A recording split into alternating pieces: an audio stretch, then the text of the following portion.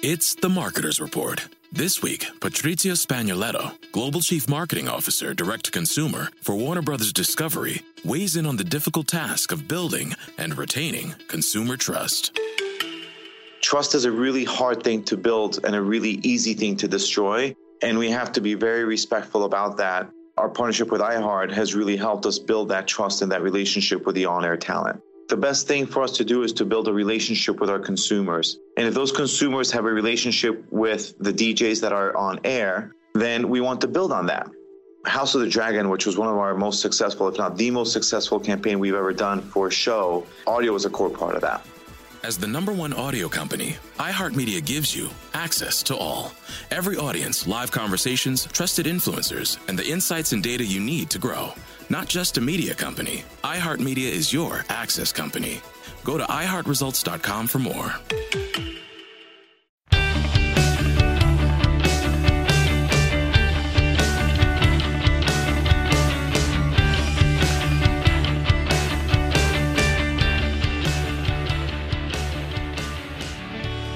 Welcome to Panther Parade, the podcast where we're supposed to talk Panthers hockey, but sometimes we don't. Here are your hosts, Alex Lopez, Jake Langsam, and TJ Peterson. Yesterday, we tweeted out that we were going to ask for some questions from fans who are newer to the game of hockey. So, hey, Panthers are good. They're the #1 team in the Eastern Conference.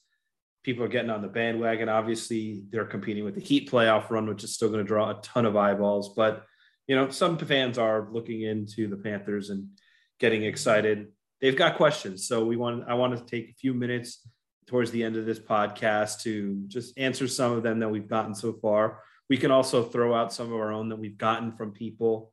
The first one I want to start with is a question that came from one of our Twitter followers, and I'll get to his name because I'm terrible at this. He asked, what is the deal with the rat tradition? How did it start? So who wants to tell the story of the rat? I feel like it should be Roy because him and I are the only ones that actually remember it. Okay, so I don't remember who they played. Rude. But wow. You're right, but ouch.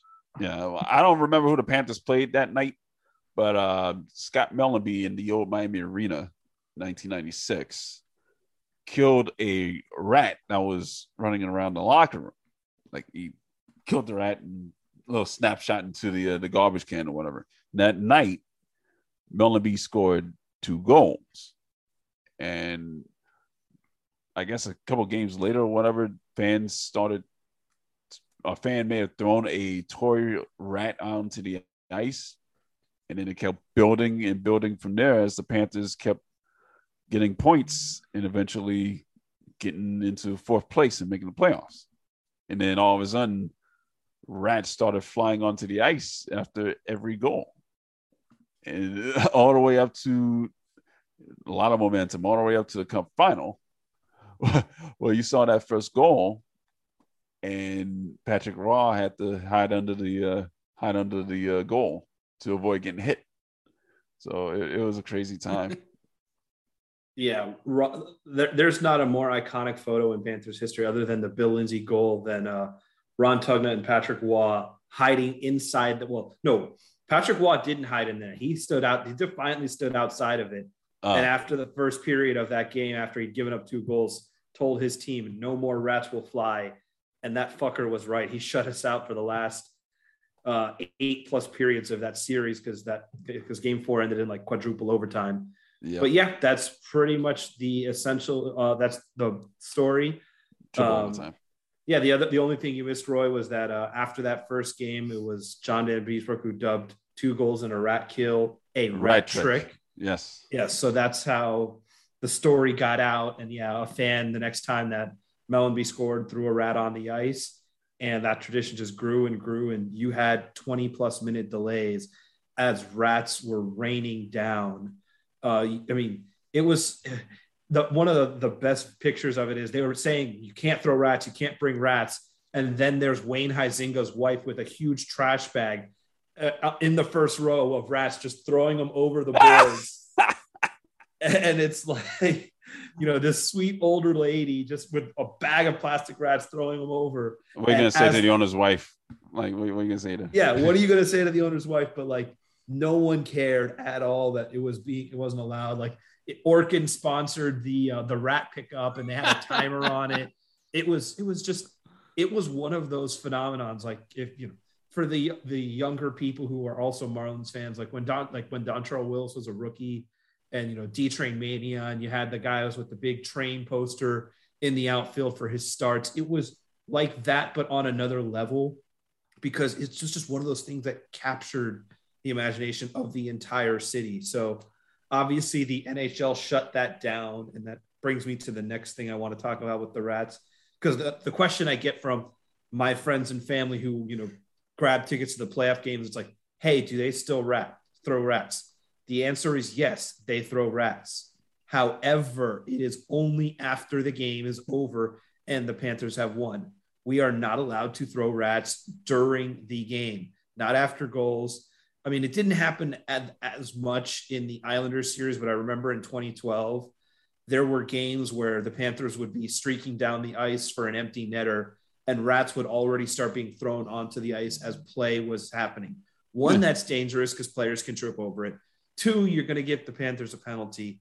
And three, like, do you not know anything about jinxes? Why are you throwing rats before the goal is even scored? And they did jinx the Panthers eventually because, as you remember, Vincent Trocheck got tripped. And speaking of tripping. Yeah. So yes, you can bring rats. They're quote unquote not allowed, but no one enforces it, just like in '96. But you can buy rats at Pantherland, by the way. No, they don't. Do they still sell? Yeah, I thought they stopped selling them. They stopped selling them? Yeah, they stopped selling them. I think I heard that they're bringing them back, but that's just hearsay. Glad I got this then. Yeah. I've got one. Yeah, you got one. The one I've got, I'm going to hold on to until the Cup final. I've got one. It's right over there. It's I can't throw one from the press box. No, I wouldn't. Why? You've got the height there. Like, I don't no, because the curtains are there, and I got the catwalk. So that's true. Like, I'm going to have to side on that thing, and I don't think I'll be able to do it.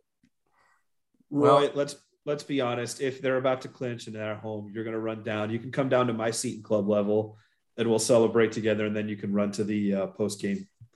Yeah. I did do a fact check on the rat trick game against Calgary. It was against Calgary. Okay. Season opener against Calgary. I know it's totally irrelevant. It was the season opener. Wow. It was. It was a season opener. Yeah. I just want to credit Sam D-Man 12321 on Twitter for that question. And it was also asked by Jay Shatara at TV. Both had the same question. You really tried on those names, Alex. I mean, you really did. And we credit you for it. So I think it was Adam, like at FLA Panthers Punk or something like that. He said a lot of the new fans have trouble with the offsides and the icing rules. So I'll do my best to concisely explain those right now. So there's three main lines on a hockey rink. There's the center ice line, and then there's the two blue lines. Don't forget the goal line as well. So that's there's also the two goal lines. So there's technically five. As far as offsides goes, the blue line is considered the entry point for the offensive zone. And when a team is trying to enter the offensive zone, the puck has to completely cross the line before both skates. I think it's both skates. I think you can have one skate it's across. Both. Yeah, it's both skates.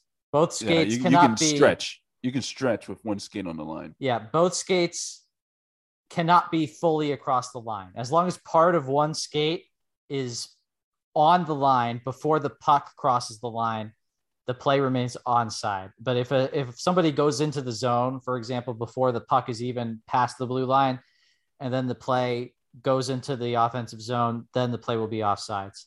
And we're talking about possession here. We're not talking about loose pucks. Like, you can dump in so long as you're tagging up and touching the blue line, you can go back in. Right. And also, you can skate backwards. If you have the puck, if you have possession, the puck possessor can actually skate backwards into the zone because he's possessing the puck. He can skate backwards into the zone without the puck crossing the line before. Yep, those are two of the what's the word I'm looking for? Basically, like two other examples, but generally the offside rule works as such. As long as the skates don't completely cross the line before the puck, the play will be onside. Otherwise, it's offside. And icing was implemented basically to prevent teams from just like dumping the puck all the way down to prevent, getting scored on. In order to put the puck past the goal line, which stretches all the way across the ice, by the way, it's not just within the goal, within the two posts. It's all the way across the ice. So in order to put the puck past that line and not get called for icing, which is a offensive zone faceoff for the other team, you have to get across the center ice red line before you can put the puck in. The actual term is you have to gain the center line. Yeah. So you can actually dump in and not cross the center line. Like this got to be like 2 or 3 feet or whatever, but you have to gain the center line for that. Mm-hmm. Yeah, if you start your motion to dump in before you get to the red line, but before you release the puck, you're at it, or just it's not a hard and fast rule where they religiously officiate it. Like if you're close enough, they'll just give it to you, kind of like the old neighborhood play, second base, like close enough, they'll give it to you as long as it's clear you're not trying to gain an advantage by dumping it too early. The one thing I do want to add about offside is the rule was recently changed that your skates do not have to be on the ice for it to be onside.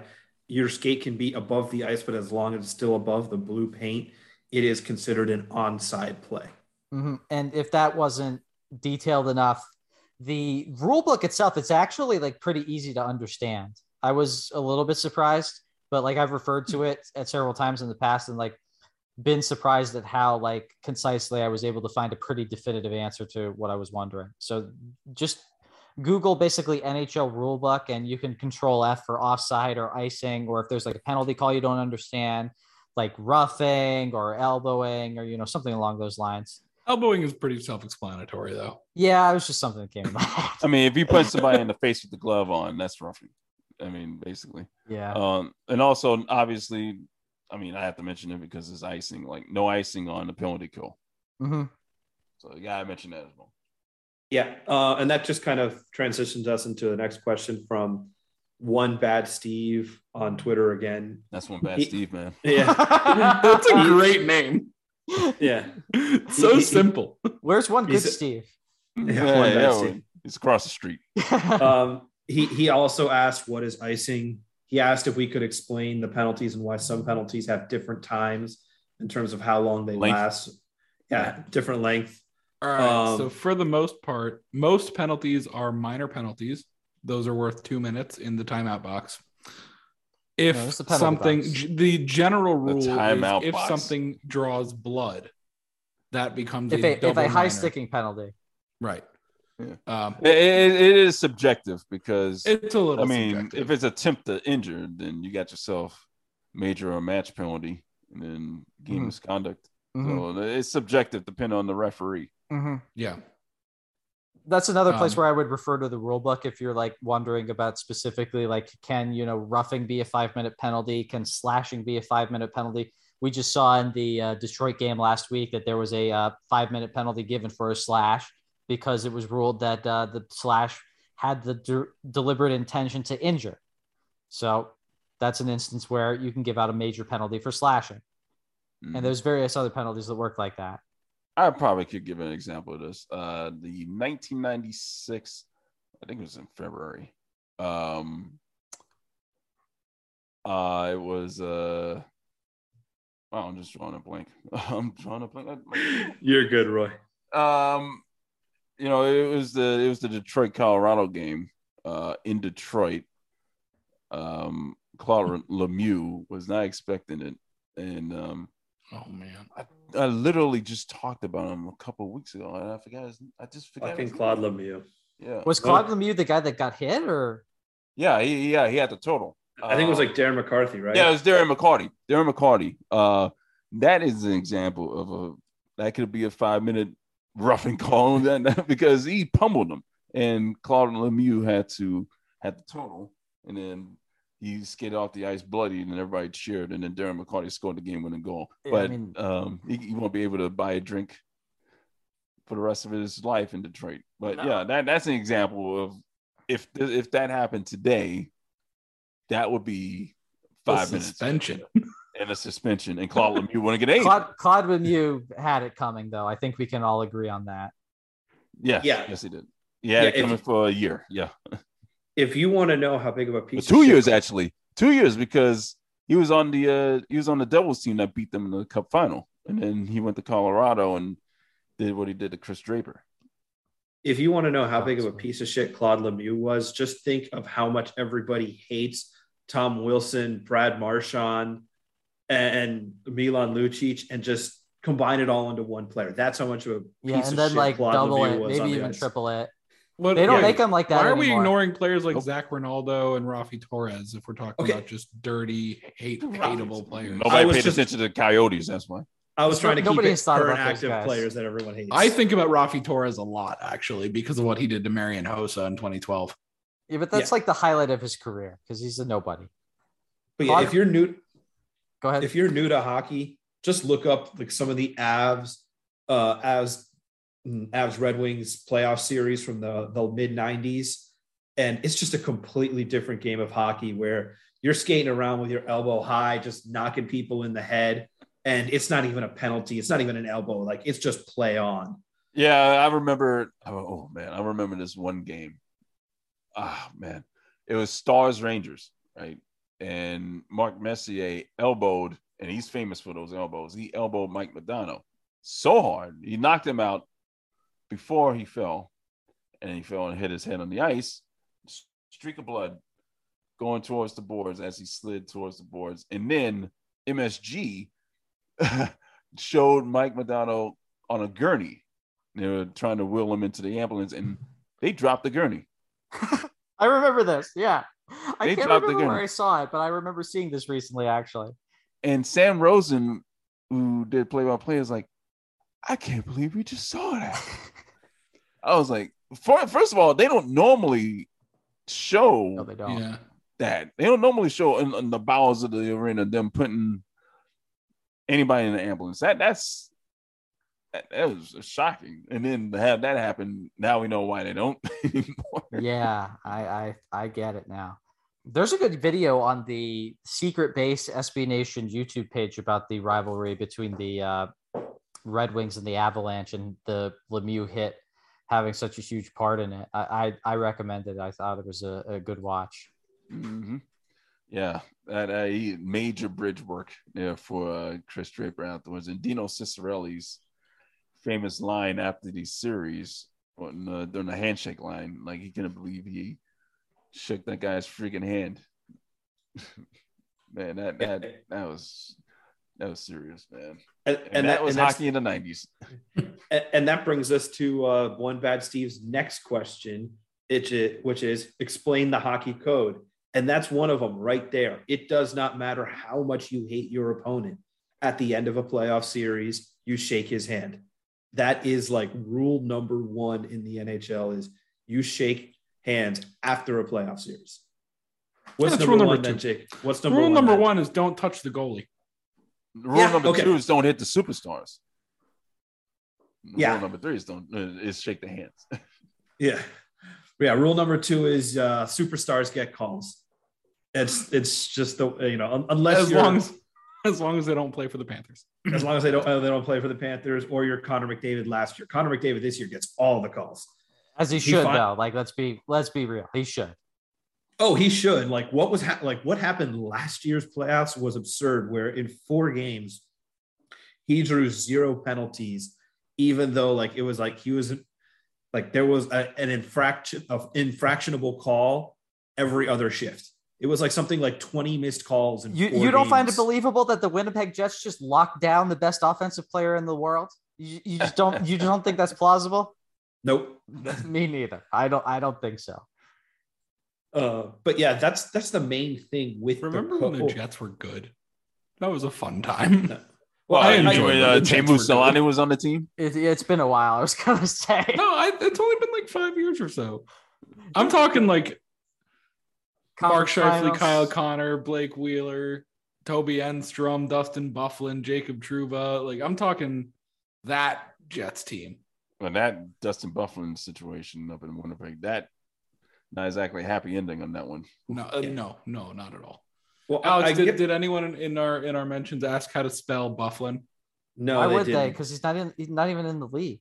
That's fair. But he kind of dropped off the face of the earth. Did anyone ask how to spell Scheifele? I learned how to spell Byfuglien when he was in Chicago because I was saying that entire first cup run for Chicago, like, watch out for Dustin Byfuglien.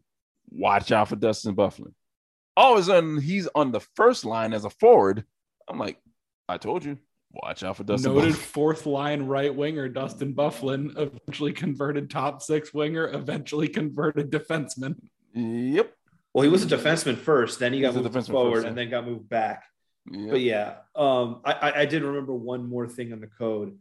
If you take a run if you take a run, period, especially if you take a run at a star player and hit them in a way your opponent deems was out of bounds, and they challenge you to a fight, you must drop the gloves and answer the bell. Mm-hmm. Yep. That's absolutely part of the code. That's gone away in a big way the last few years. But if you still do and this is something that will last weeks and months, you still have to answer the bell. The perfect example is the David Booth hit where Mike Richards, right, Roy? Had to have been Mike Richards because Brad Richards is not a fighter.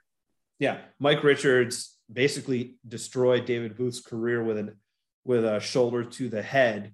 And when David Booth finally recovered, like a year and a half later, the first matchup, Booth challenged Richards to a fight, and Richards obliged. Like, that fight code, like that, you might have to wait years before you have to answer the bell because that player is finally healthy, or you just never match up against that team again. And you are expected to drop the gloves and oblige a fight. Right. The unfortunate thing is Steve Blake would never be able to fight Tom Patuzzi. Yeah. Yep. Yeah, and that's bad. But somebody has to fight Tom Patuzzi in his behalf, and they did. Yeah, the days of goons like that are pretty much gone. You know, there's still the Wilson and Marchand types, but they're not goons though. They're still good hockey. No, they're not goons. They're more just dirty. Yeah, like Brad Marchand is more of a rat. Tom Wilson, I want to call rat. I want to call him a pest. He's more of I don't even know. He's not really a goon. He's just known to do a hybrid enforcer. Yeah, he's an enforcer. Yeah. To me, anyone who's not willing to drop the gloves, unless it's an absolutely obscene case, is a rat. Like, if you play that kind of game where you're constantly agitating and you're not willing to drop the gloves, you're a rat. So to me, even though Tom Wilson is a bigger guy, he's a rat because he never drops the gloves. He'll only drop the gloves if it's someone who is much smaller than him. And to me, that's a rat. And it's the same thing. Brad Marchand's a smaller guy, so he never drops the gloves. Well, but also for the first 15 or 12 years of his career, Marchand would just run around the ice doing whatever he wanted because he knew if anyone fucked with him, they'd have to answer to Zdeno Chara. Yeah. And tallest player in the league. And one of the listed best. at 6'9". Might be his final few games coming up here, by the way. That's it. Retire where you started. Yeah, I don't see Chara as someone who's taken a victory lap. I think he's done after this one. And let's be honest, he looks washed. He's done. Skate up the ice, and slow skating back, and he's been slow for a while. That's one of the reasons the Islanders missed the playoffs. Don't want to put it all on. You're telling me that Lou Lamoriello took a chance on a slow but physically strong player? Yeah, shocking. Well, sometimes it works, sometimes it doesn't. It doesn't work when your entire team is that. Yeah, that's the problem. Yeah. Last question. 18 of your 20 players are that because Anthony Beauvillier and Matt Barzal do exist. Now, last question from Uyghur fan Steve, and this is more of a fun question. More Steves, jeez. It's the same one bad Steve. No, it's the same person. He just had multiple questions. No, that's the one good Steve. Yeah, it's a good Steve right here. Well, he's a Uyghur fan, so evil twin / good twin. Yeah, he is a Uyghur fan. Which jersey should I buy? Not a UFA who's about to leave, or someone who's scratched constantly. I mean, Barkov. Huberdeau, Duclair. Huberdeau's only got a year left. I would not buy a Huberdeau jersey until the extension. Wouldn't be on the top of my list, but like at the same time, I'm not telling you not to buy it. Like even if Huberdeau does end up leaving in free agency, which I ultimately don't think will happen, like that's still going to be a classic jersey. Like he's one of the best players in franchise history. Yeah. Yeah, unless you, I mean, not to say like someone like Sam Reinhart or Carter Verhaeghe is a deep cut, but like if you want like one of the stars and you want someone with term, Barkov is the obvious one because he's got 8 years after this one. Yeah. Aaron Ekblad has, I think, 4 years left. 4 or 5 years left, yeah. I wouldn't buy a Bobrovsky jersey just because, let's be honest, he hasn't been worth the contract. And I think as soon as Zito can convince Bob to move and find someone who's willing to take that contract, Bob is out the door. So that means you got to get a Spencer Knight jersey then. Yeah, if you want a goalie, Spencer Knight's the jersey I'd get. If you want to risk a prospect, Anton Lundell is the way to go. But he's not a prospect. Yeah. He played like 60 games this year. In my definition, you're a prospect while you're still on your ELC. Okay. Well, and it's also just a matter of, it's like, do you want a jersey that you're going to be able to wear to games and not have to worry? I mean, I don't think you have to worry about Anton Lundell having like, dropping off much, but like if you want someone where it's like you go out on the town in your Panther sweater and people know who you're talking about, it's Barkov, Ekblad, options then, and Huberdeau. Right. But again, we're talking to people who are new, not someone who wants a deep cut jersey. I get a Duclair jersey. I mean, yeah. See, so option. Here's how I would tier it.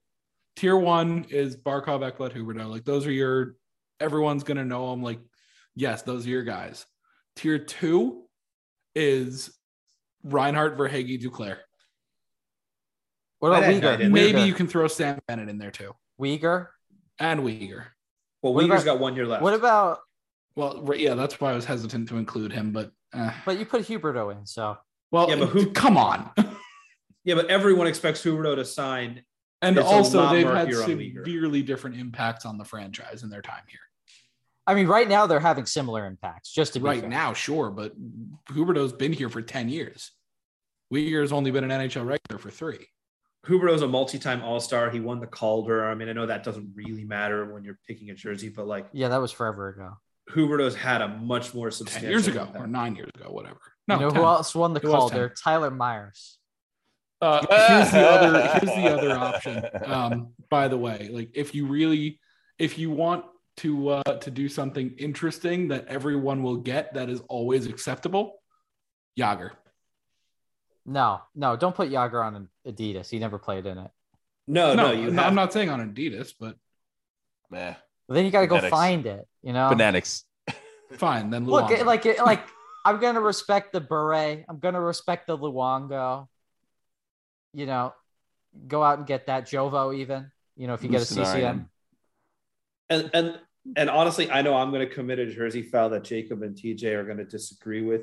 If you're really worried about the person leaving, put your own name on it. You're a diehard fan. You're loyal to the team. Put your name on the jersey. That's not a jersey foul. It's just not something that I would do. It is a jersey foul, but I also don't care.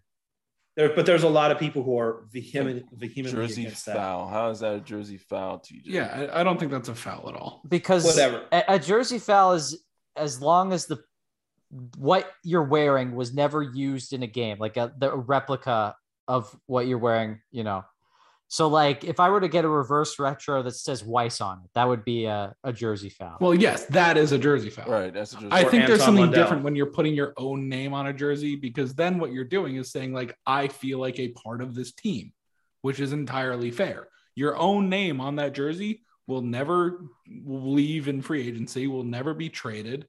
You are a part of the team. Yeah, I mean, at that point, I respect that. You're removing any suspension of disbelief. Like, what do you mean? I was never on the team? Like, are you serious? No, I was never captain. What does this C here for? Are you telling me? Are you telling me that I was trying Roy to think scored of 150 goals. I was trying to think of a PG-13 one of those like. I'm gonna get a Bellamy Seattle jersey. We're 11. We're doing it. I was named captain now. I'm in my second year.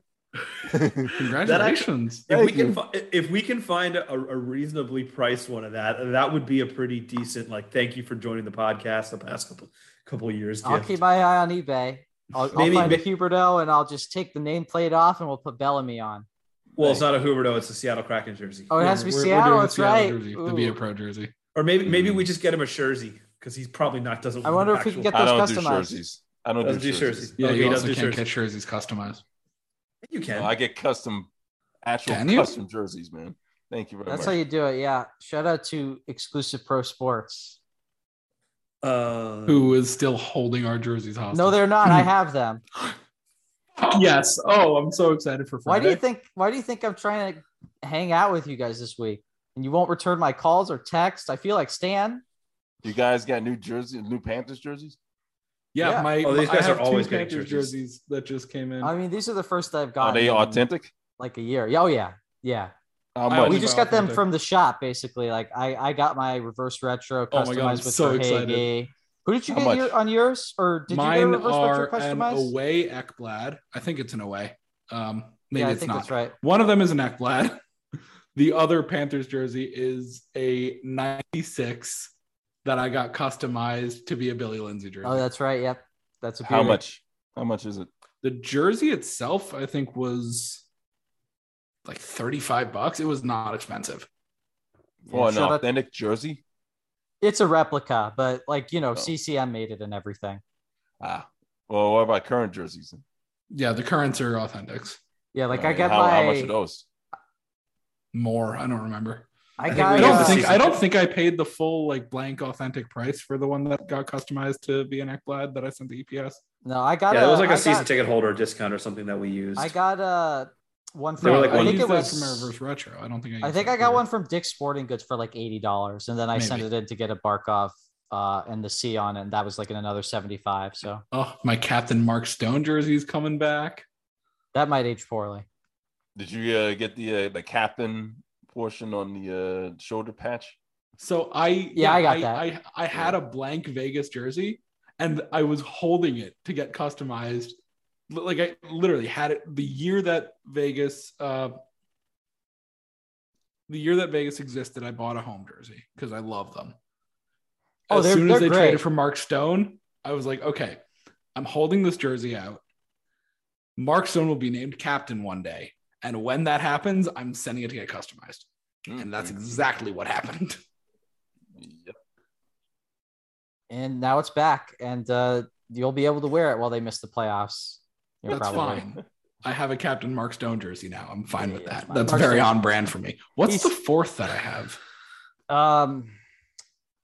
It's not a Panthers jersey, I don't think. There is a Penguins one, but McCann got traded, so we took his we took that out of the I paid for how about you throw that in the garbage? How about that? Okay, I'll look it back up. But anyway. Yeah, we do not stand the Penguins when Roy Bellamy is on the podcast. Well, Jared the only Penguins player that I would actually go out of my way to represent is Jason Zucker, and that is Jewish. Only because he's Jewish. Okay, so getting back on track, I got another fun question from Brad M. Epstein. Prepare people for what playoff overtime with a rooting interest feels like. Well, it's the most exciting thing in hockey. Oh, man. I'm going to go with this, and you guys tell me if it's too much. Remember that time in high school when you forgot to study for a test, and it was an actual test you needed to do well on, and that fear of that feeling of terror from when you got on the bus to go to school, got to school, and you're just trying to scramble and learn whatever you can because this is a massive test and you did nothing to prepare for it. That feeling of terror. Now imagine that for every second of the overtime period times 1,000, because anytime the puck enters your zone, you feel like you're going to throw up. That's what it feels like. I would say you're in a police chase and you're getting chased by the cops. And because I just said that twice. And it doesn't matter how long it is. Like it could be a chase like OJ, you're going through several counties.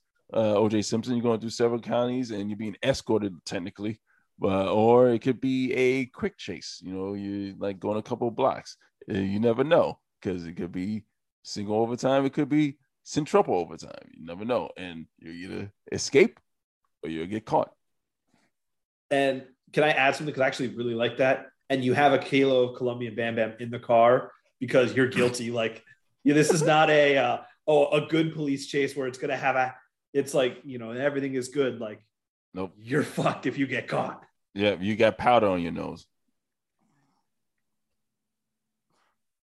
By the way, Colorado, I don't think I have an anecdotal no explanation that I could use to describe playoff overtime. Those two were both very beautifully done. I used to have terrible anxiety during just regular playoff games. Just like when it was going on, like I just couldn't enjoy them because of how anxious I was. Like not even during overtime. And thank God it's not that way for me anymore. I just want to say, like, wow, I'm just so thankful that I can actually watch the games and not just be totally, arrested by my anxiety. No angst for you. Yeah, the only OT story that I can remember right now is the Game 7 against the Devils. I think went 2 OTs or 3. 2 OTs, even though there were intermissions, because that's another fun thing about overtime is there are no TV breaks during the period. They just get the Zamboni out there really fast. And they have a break at the 10-minute mark. 10-minute mark. Yeah, they recently changed that. They recently changed it. Okay, so there is one break. So even though there are intermission breaks, I had to pee like a freaking racehorse and didn't pee because I was so scared about leaving my seat. So that's how scary overtime is. That game. But they lost, so you should have left your seat. Maybe they would have won. I actually, as soon as the puck went in right in front of me, I ran to the bathroom, peed, and then came back for the handshake line. So because of that, give me your emotional pie chart when the goal goes in. What percent are you devastated that they lost, and what percent are you relieved that you can finally relieve yourself? I was 99% devastated just because I was so convinced they were going to win that game. And especially after the Gotch goal to tie with 2 minutes left, I was so 99% devastated, 1% relieved. And the only reason it was 1% because I was dying. I had to pee so bad. It was one of those. And that team went to the damn cup and lost. Yeah. You know what the funny thing was is at the time, I knew that they were going to have to play the Flyers because I think they were still reseeding back then. And for some reason I had it in my head that the Flyers were going to just wipe the floor with whichever team won. So when they lost, I wasn't even really all that upset because I'm whoever, the Devils are just going to lose to the Flyers anyway. And then they ended up going to the Cup. I don't know how that happened because I just don't know. I guess that the Flyers and the Penguins, because they played each other in round 1 of that year and they just beat each other up. That's the only reason why the Flyers lost. Oh yeah, that was a good series. It was really intense. It was a really fun series. From a neutral standpoint. That was Giroux and Crosby. Hold on, was that Chris Pronger's victory lap, or was Yager was on the Penguins, or Yager was on the Flyers? Sorry, that was Yager against the Penguins. Yeah, that was Pronger's victory lap season 2. Well, since Roy mentioned Giroux, we did get a question from verified Giroux niche account. Are you guys taking care of Claude Giroux? And the answer is absolutely yes. We love him. He has been a fantastic addition to the Florida Panthers. Thanks for jumping on the bandwagon. And I have decided that if the Panthers do win the Cup, I'm getting a Claude Giroux jersey with the Cup patch on it. He's going to be the second person to touch the Cup if they do win. Fourth. Guaranteed. Fourth. Barkov. Thornton's going to be the second person. Giroux, I don't think. No. I don't know about Huberdeau. I think he might succeed to Giroux in that one. But yeah, Thornton he'll probably be second. Where's Luongo? Is he 9th or is he going to be 25th? He's going to He's going to be 28th, probably 27th, because going to be D-Mac and then Ulf Samuelson. You got exactly. You got to give it to Brunette. You got to give it to Derek McKenzie. Mm-hmm. You got to give it to Ulf Samuelson. And then you got to give it to Roberto Luongo. You got to give it to Bill Zito. And then you got to give it to the trainers. Yep. And maybe Vinny Viola will probably be down there. You don't know. Well, that's another code thing that we can talk about. The NHL is And the NHL does it right, by the way. The NHL is the only sport where the first people to touch the championship trophy are the players who earned it. Every other sport gives it to the owner. The NHL gives it to the captain. And that's why you're hearing us talk about who gets the cup next, because that's a huge thing of like, all right, who gets the cup? And number two is, either like if it's a team winning it for the first time. Sorry, what's up, TJ? No, sorry. I was just trying to make sure I'm in the queue. Go ahead and finish up. If it's a team winning it for the first time, like the Panthers, there's a lot of, up in the air. Like, is it going to be Huberdeau next? Is it going to be Thornton next? Or is it Ekblad? Yeah, it'll probably be Thornton, but I'm just saying, like, there's a lot more mystery to it. If it's a team that's been there before, it's always the vet that they brought in at the deadline or who's on there chasing a cup and hasn't been there. The prime example is Ray Bourque with the Colorado Avalanche. After 22 years. After 22 we've years. only seen that clip after 22 years. Raymond Bourque. We all love Gary Thorne. Oh, I love Gary Thorne. I miss him. Yeah, the fact that he wasn't brought back when the NHL went back to ESPN. I mean, but he's like 90, so I get it. Don't care. Bring it back for like Game 4 of the Stanley Cup Finals. Just one Vegas time. Are going to overtime. Yeah, very, very interesting. I was just going to say, and this is like one time I feel like I can speak authoritatively without being like, please like my sport. The Stanley Cup is the best trophy in sports, period. Not that it's like the most, momentous to win. Like everybody in the world dreams about winning the Stanley Cup. That's probably the World Cup or the Super Bowl. But the actual trophy, the Stanley Cup, is by far the best in sports. It's only one of them. Yeah. I think there are two. I think there's three. Yeah. No, well, no, I mean, you're talking about the race coming one off. that stays in Toronto. Yeah. There's one that stays in the Hockey Hall of Fame at all times. Oh, okay. Well, no, they're all considered authentic. Yeah. It's just there's the one that stays in Toronto, one that goes on display, like when they take it on the road, just to like marketing show it to different cities. And then there's one that stays with the team that won it. And if you win, I was forgetting about the traveling cup. Yeah, the traveling cup. So yeah, if you win the cup, you get it. That's another thing that the NHL does that other teams don't do. You get a full 24 hours with the cup. There is a guy who is the keeper of the cup and whose name is Phil Pritchard. Phil Pritchard, who that is a name that for some reason I just know off the top of my head. Yeah, Phil Pritchard.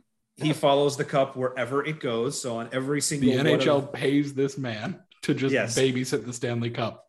His full-time job, and it's a glorious one. So like, Carter Verhaeghe. How do you get that job? Somebody. White to quote Roy, white privilege. Yeah, fair. Two Americas or two Canadas in this situation. Yeah, two Canadas. Could be either. Well, the NHL is based in New York, though. That's right. Like the NHL office, the league office is New York. So that's why that's was in Toronto. Can we just two North Americas? Yeah, there's two continents. But yeah, so you get a full day with the cup. Normally people bring it to their hometown. There's a parade. It's a huge deal. You get to eat or drink out of it. Babies are shit in the cup. Like it's a whole thing. Shout out Tommy. Yeah, shout out Tommy. Tommy's going to poop in the cup at some point. I'm not sure Tommy's going to get that opportunity. What are you saying? They're not going to win? No, I'm saying that Alex doesn't know anyone on the team. Jake, I don't want to hear this negativity. He wasn't here last podcast. No, like when they display it, like I'm just going to take Tommy and drop him in there. That's right. You weren't here. and we're going to get my moment with my son sitting in the cup. That's going to happen. But yeah, that's, the lore of the cup is something that just doesn't exist for any other sport. Like, yeah. Whereas like if you go see a Heat game at FTX Arena, there are 3 trophies in the stadium for all of their wins, for all their championships. Yep. The NBA replicates its trophy every year. I believe the MLB does the same. They do. Yep. And so does the NFL. NHL has 3 Stanley Cups total. And I'm sorry, Larry O'Brien's just not that cool. The Vince Lombardi, just not that cool. World Cup, not that cool. Champions League, not that cool. I could go on and on and on. The Stanley Cup is... I think the World Cup trophy is actually very cool. I think it looks stupid. I side closer to Roy. Not necessarily. If I'm alone, then fine. But. It's just, I mean, you got a guy holding up. You have the guy. Yeah. Oh, there's no image. There's no image in sports of a player holding up the 35 pounds of silver. Exactly. That is the Stanley Cup. Exactly. That's just it. When you're grabbing it like this and holding it up, and it just looks so small in your hands, it's not a trophy. Like it's like you cannot hold the Stanley Cup in one hand. You cannot do it. All these other ones, like the only thing I like about the Larry O'Brien is that because the top is a basketball, you can palm it, and it makes for a good photo. But like every single other cup, you can hold. I guess the World Series trophy, because of the way it's shaped, you need two hands. But you could like pizza pie carry it like a football. Yeah, you can't pizza pie the Stanley Cup though. Yeah, but the Stanley Cup, it requires you could. 2 hands. You would just have to have really good wrist strength and balance. I wonder if there's a picture of Chara doing it in 2011. To the person that asked whatever question sparked this conversation, if you really want to see what the trophy itself is all about, look up the Capitals Cup win and just watch Alex Ovechkin accept the Stanley Cup. Yeah, that's what I would suggest. Or I've never seen a moment of pure bliss than Alex Ovechkin lifting the cup. That was joy. I wish I could have that type of joy. Yeah. And the fountain. That's more than joy. The fountain one. The fountain one was iconic. Just that's more than joy. That's ecstasy. Drunk off their ass. So while every player gets do you think they replicated it when they kept it for like 3 or 4 days? Do you think they replicated that celebration when Russia took Mariupol or whatever it's called? Thanks, TJ. That's very topical. Yeah. All right, we've got. I could cut that out. Don't worry. We've got one more rookie question, and then I think we need to wrap because Roy's been more than generous with his time. There's another one from the Levitard show, Levitard Discord, the secret Discord that I'm in, and you guys aren't. So suck it. Sorry, I'm not even in it. Like I don't even know where it is. That's how exclusive this thing is. That's how it's exclusive. No, I just don't know where it is. Do you have Discord, Roy? No. Okay, then that's why. Well, there you go. I don't know what Discord is, and I graduated with a computer science. I have no idea where to find this Discord. It's a social media app for video gamers. Yeah, it's sort of like Slack, but for gamers. But it's been like, it's cool though. Yeah, it's a more detailed WhatsApp. Okay. It's a more detailed. It's kind of like Facebook Messenger. Yeah, fair enough. It's like a Rubik's Cube. It's like the Stanley Cup. No. Okay. This last it's question, like a typewriter. That's what it is. It's a word processor. This last question is from Come Mierda, which is a fantastic name. Of course. Explain Radko the Butcher and is leading the hits important these days. I thought this was a great question for us to end on. This is we could dedicate an episode to the nuances of this question. Well, let's let Roy go first here. I have to explain what exactly Radko Gudas is and if hits are well, yes, checking is very important to the sport of hockey. Like this is we're talking about wearing the opponent down, and you can do that with checking. And Radko is the fiercest hitter on this team. Like he's had the art of the hip check so far that has almost been eradicated, but he's had some very good hip checks this season where he's flipped the switch on some of these players. He's legit wearing these teams down with his checking, and it's actually needed because otherwise your forwards out there would be using a stick over here, like hooking and slashing and trying to take the puck away. Like you don't want to do that. You don't want to risk a penalty that way. Like legally, you're able to check these players. They're getting hurt. They're getting tired. They got to pick themselves up and either get back into play or get to the bench. Like, so hitting is very important. And it might be board work along the boards is going to be a lot more important, and Gudas can do that too. But hitting is very important in hockey. Yeah, the one thing I want to add and clarify, and I'm not sure if this is disagreeing with you or not, Roy, is I'm not sure because you didn't really state your stance on this. I agree that hitting is important. Well, if the intent is to separate your opponent from the puck and turn over possession. Yes. What you do have happen, and it's what a lot of players are known for, a certain Eric Goodbranson especially, is making a big open ice hit. And getting out of the play and being out of the play on the other side.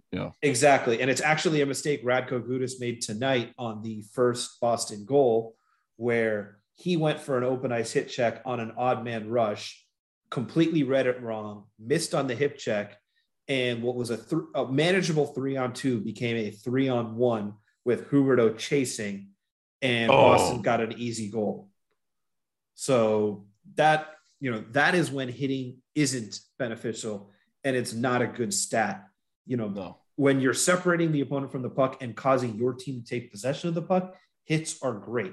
And they do have the impact that Roy was saying, wears down your opponent. You can potentially injure them. You can do all these different things that wear them down. But if you're making a hit, though, the benefit of wearing down your opponent isn't worth the 2-on-1 you give up if your hit isn't worth time. No, especially if you're missing checks. Like, that's why they tell you got to finish your checks. But if you're going to miss that badly to the point where now it's an odd man rush the other way, you're going to be out of the play. Like, no, you're not doing anything helpful there. Mm-hmm. There's some other conventional wisdom with hitting that I don't necessarily agree with, but also somewhat valid, that like if you're hitting a lot, it means you don't have the puck. Yes. Which sometimes I think with Gudas, it's just more a thing about his usage. Like, he's deployed in defensive situations, so the Panthers will cede possession in order to not give away, open ice or odd man rush, just reduce their chances of that. And another thing is like the hit totals, not the most objective stat in hockey, I would say. Yes. Oftentimes, it's the usual suspects. It's not necessarily agreed upon what is a hit and what isn't. One of my favorite examples of like a home, what's the word I'm looking for? Like some home cooking in terms of the scorekeeping is if you look at Henrik Lundqvist's goal saved above expected at home versus on the road, it's way overcooked at home. So that tends to suggest that they're giving him a little bit too much credit. Yeah, and the Panthers were notorious for that during the original Luongo years. Yes, the Panthers were getting caved every night, but the shot totals were like being inflated by 10 to 15 shots a night to make that save percentage look a little better. And not as much of an extent, but that is also happening here. Like Gudas's credits for hits at home compared to on the road, there's a pretty substantial gap, if I remember correctly. So the fact that he's leading in hits isn't really, it's not a fair sample. But he's good. He's a good defender. Yeah. A lot of the times the guys that lead in hits, like you said, Eric Branson, they're not necessarily good defenders. Not the case with Gudas. And I think this was the reputation that kind of preceded him coming into Florida. But no, he's always been a good defender. He's also done well with outlet passes this season. Yeah. Like he's actually started transitional plays that has led to goals for the Panthers. Like a couple of times. Vegas's fate will be decided in a shootout. Well, isn't their fate already decided? I feel like I feel like giving a point to Dallas really screwed them. But I guess we'll see. So watch this space. Well, real quick, and I know we really need to wrap. Is there anything that you've come into when talking to new fans that you want to go over really quickly in like 30 seconds or less? Yeah, nobody talks to me about hockey. Not a single new fan talks to me about hockey, not especially on the show. Well, I think that's about to change. I think people are going to hate me even more, and they already don't like me. I mean, I was at Publix today, and there were 3 different people wearing Panthers paraphernalia, which is a new record for me. Normally, I'm lucky if I see 1 a week, and 3 in one trip to Publix was quite shocking. Every other car now I see has a Panthers license plate or a Panthers bumper sticker or something like that. So I wanted a Panthers license plate for my new car, but I wanted it to look like the Heat Vice plates, because they had a dark colored plate with the Panthers logo on it a couple years ago. They don't have that anymore. They have a white plate with the Panthers logo in the middle. And yeah, it's pretty generic. Don't they have the blue one too? That's the one he's talking about, I think. Yeah, that's the one I'm talking about. That's the one I wanted. And I didn't find it in the registry. Yeah, unfortunately, the Panthers are one of the lowest selling license plates in the state. in the state. Yeah, like there's literally apparently only like 1,300 of them out there in the entire state. So it's actually on the list of plates to be no longer like taken out of service or whatever, out of circulation, excuse me, in the next few years if those numbers don't come up. So, well, I guess we got reason to think that they will. State. But yeah, I think we covered pretty much all of the rookie questions. If you want to keep sending them to us because you have something else come up, we're happy to answer them. We're hoping that, new people are coming into the sport and finding this podcast so we can help grow the game. As this shootout goes into round 6 with still no one scoring. But this was a fun episode. Roy, you have been way more than generous with your time. We look forward to having you on again later in the playoffs so you can tell us how Roy Bellamy on the Seattle Kraken has scored another 30 goals in 5 games because you're playing on pro difficulty. Hey, listen, I'm trying to win. I think you're succeeding based on those numbers. Is your team 82-0? No, I believe we were 70-something 2-5. Oh, that's absurd. But yeah, Roy, not that you really need to plug yourself because everyone knows where to find you, but please plug yourself anyway. Anything you've got upcoming that you want everyone to take a look at? All right, I guess I give the entire bio. I'm a senior producer at Metallark Media. I produce the Dan Le Batard Show with Stu Gatz. I executive produce Montgomery and Company. Coming up on Montgomery and Company this week is Adewale Agunleye and John Butchergrass.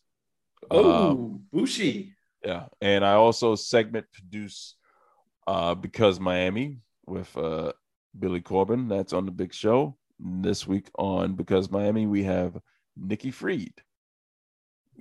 That should be interesting. She is running for governor. She also recently posted a picture of herself on a plane without a mask, which caused some controversy. But yeah, those are some really good gets. I mean, you've got Prince, Adewale Agunleye, you got royalty. Vegas is dead.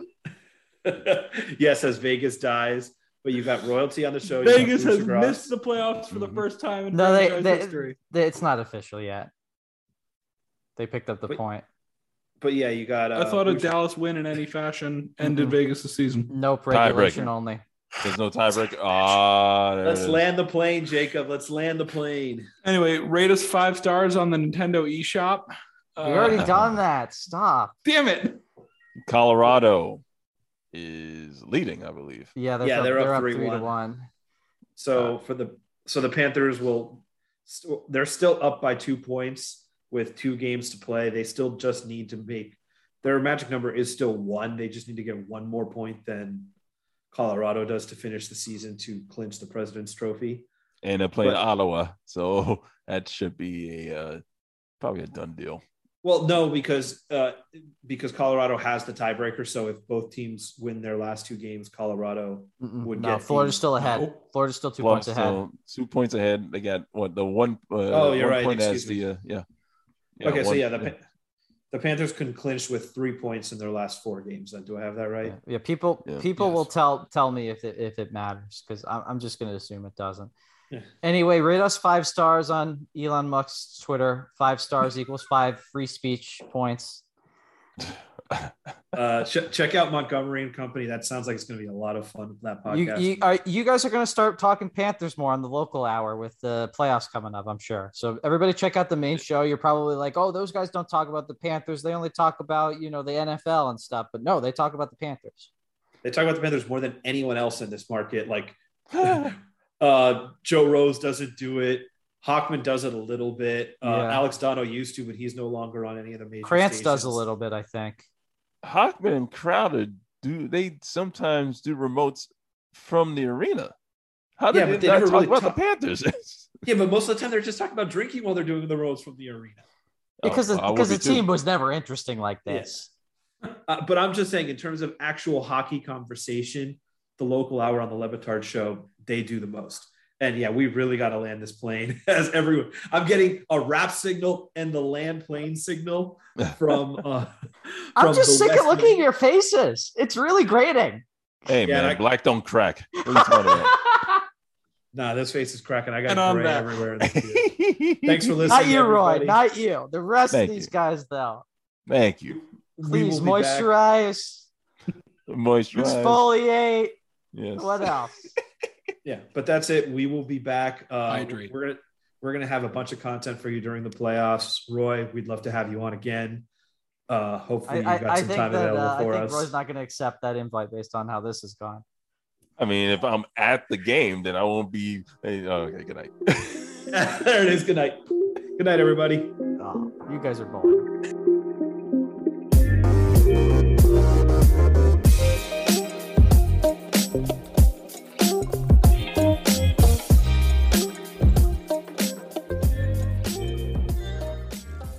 As the #1 audio company, iHeartMedia gives you access to all. Every audience, live conversations, trusted influencers, and the insights and data you need to grow.